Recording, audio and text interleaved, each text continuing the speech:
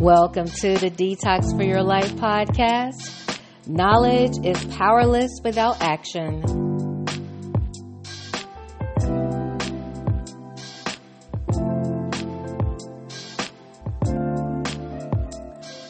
Welcome to the Detox for Your Life podcast. Some of you are like, Nicole, we didn't get a podcast last week. Well, the week before I gave y'all one that had 31 minutes, which was 3 times longer than my normal 10 or less. But some of y'all were a little greedy. You got the 31 minutes and then you wanted more. So I had to give y'all a little break. But today I want to talk to you about knowledge is powerless without action. We've all heard the expression that knowledge is power. But what we don't often hear is that knowledge is nothing without action. It is so easy to obtain knowledge nowadays. There's no shortage of books, podcasts, articles, interviews, social media, YouTube, workshop, conferences, etc. The challenge comes once you have absorbed new information. How do you ensure that you're taking action on the lessons learned to produce real results? Now, I get not everything that you take in is something you're taking in to get some results. Like if you love reading, you may read fictional things, watch documentaries, whatever, and you're not doing so to have an action tied to it. I totally get it. Look, my undergrad degree is in English. I love books. I'm one of those people. I love the feel of a book. I'm not big on audiobooks. I don't know. Maybe it's the way that people sound in the audiobooks. I'm not really sure, but I love the feel of a book. So I take in a lot of stuff, and not everything I take in requires me to produce some type of result.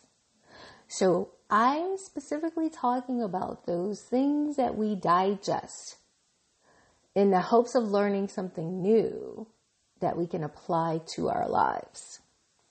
So when it comes to producing results, nothing changes until you do something. What you do will directly determine what you learn. So my close friends know I'm a lifelong learner. I love learning new things. I'm always reading and researching. And when I find something interesting, I share it with my circle of friends. Now, given that I'm up all times of the night, I used to have a bad habit of sending out emails in the middle of the night. I've gotten better now. I may still write the emails in the middle of the night, but I schedule them to be sent later in the morning or the day so it doesn't appear that I'm up in the middle of the night, right? But I'm going to be very transparent here. Yes, I consume a lot of knowledge on a lot of different things, but I don't act on a lot of those things that I consume. Well, let me put it this way. When I'm coaching and advising others, in particular other business owners, or when I'm doing mindset coaching, I use that knowledge to help others. But when it comes to my business and some areas of my life, I don't always do a good job applying it. It's more of a motivational thing than anything else, meaning a lack of motivation. I've come to wonder if the same part of my brain that obtains and shares the knowledge is the same part of the brain that puts the knowledge into action. And with all the knowledge that I've consumed thus far, I should be a millionaire. I should be a health expert. I should be a lot of things. But if I'm being honest, I think some of the things that impact my motivation are tied to the fact that I don't sleep like I should. So sometimes I'm experiencing brain fog. I don't always get in a workout or get out in nature. And exercising and being in nature, they're important for creativity and innovation. Being in nature leads to expansive thinking, which allows us to consider different perspectives and can lead to innovative ideas. And exercise not only gives us more energy to exert ourselves physically, but it also means it gives our brain more energy and it boosts our mental output.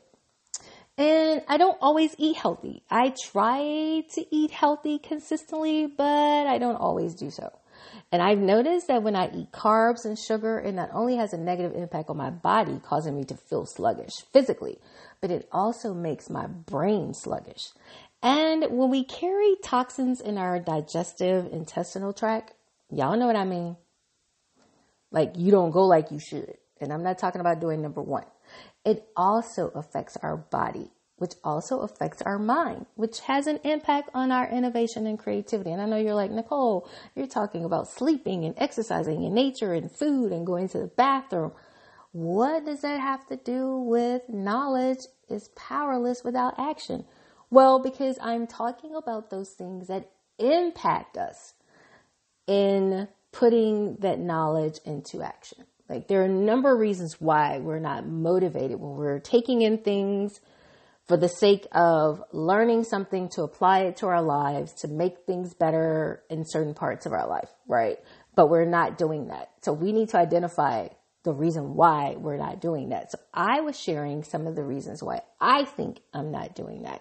But allow me to go back to when I'm practicing mindset coaching. With my clients, I don't provide any advice. I ask probing questions. When they answer, I ask deeper questions. The goal is to get them to come up with their own answers and solutions, because truth be told, the majority of people already have in them what they need to make change happen in their life, to shift how they think. They just need that thing or those things to be activated, which takes me back to having knowledge, but not putting that knowledge into action is wasteful. Learning is indeed a beautiful thing. When we are in the act, it makes us feel like we are moving forward and accomplishing something. But for the most part, learning is still a passive action. For example, if I'm trying to learn how to get better at money management and financial planning, I may read books on money management, follow experts on social media, attend seminars, etc. But until I actually do the work and apply the concepts, I'm still not achieving the desired results. Most people prefer to consume over create. I read somewhere that on average, the ratio is around 90% intake, 90% of consuming, and 10% output, 10% of creating. Yeah. You heard that right. We intake about 90% knowledge, but only put about 10% of that knowledge into action. Can you imagine if we took that 10% up to 50%? Knowledge becomes powerful when it is organized into plans of actions and directed towards an end goal. So create consistent and concrete action goals. It is important to write out goals so you can look at them as you move towards progress. You could start by creating maybe a 3-month time frame and then break those goals into 2 weeks intervals. Create a 3-month time frame, break those goals into 2-week intervals. Mark your goals as measurable and specific so you can monitor your progress. Because see, when we start to see progress, we get motivated and we want to do more, right? Practice your knowledge. It may feel a little weird or different at first. Kind of like when you're learning how to play a musical instrument or play a sport or follow a new recipe. Initially, things may turn out a little differently from how you imagined based on what you read or what you saw in videos. But applying the knowledge over time, tweaking your actions as you go, taking risk along the way, you begin to perfect or master it, whichever words you choose to use. Over time, you will see change begin to take place. And it's also important to celebrate small wins and little screw-ups throughout the learning process. Knowledge without application is simply knowledge. Applying the knowledge to one's life is wisdom, and that is the ultimate virtue. I want to thank you for tuning in to the Detox for Your Life podcast. I'm Nicole Turner, your mindset coach. You can find me at Nikki, Nikki, talksmindset.com. That's Nikki, talksmindset.com.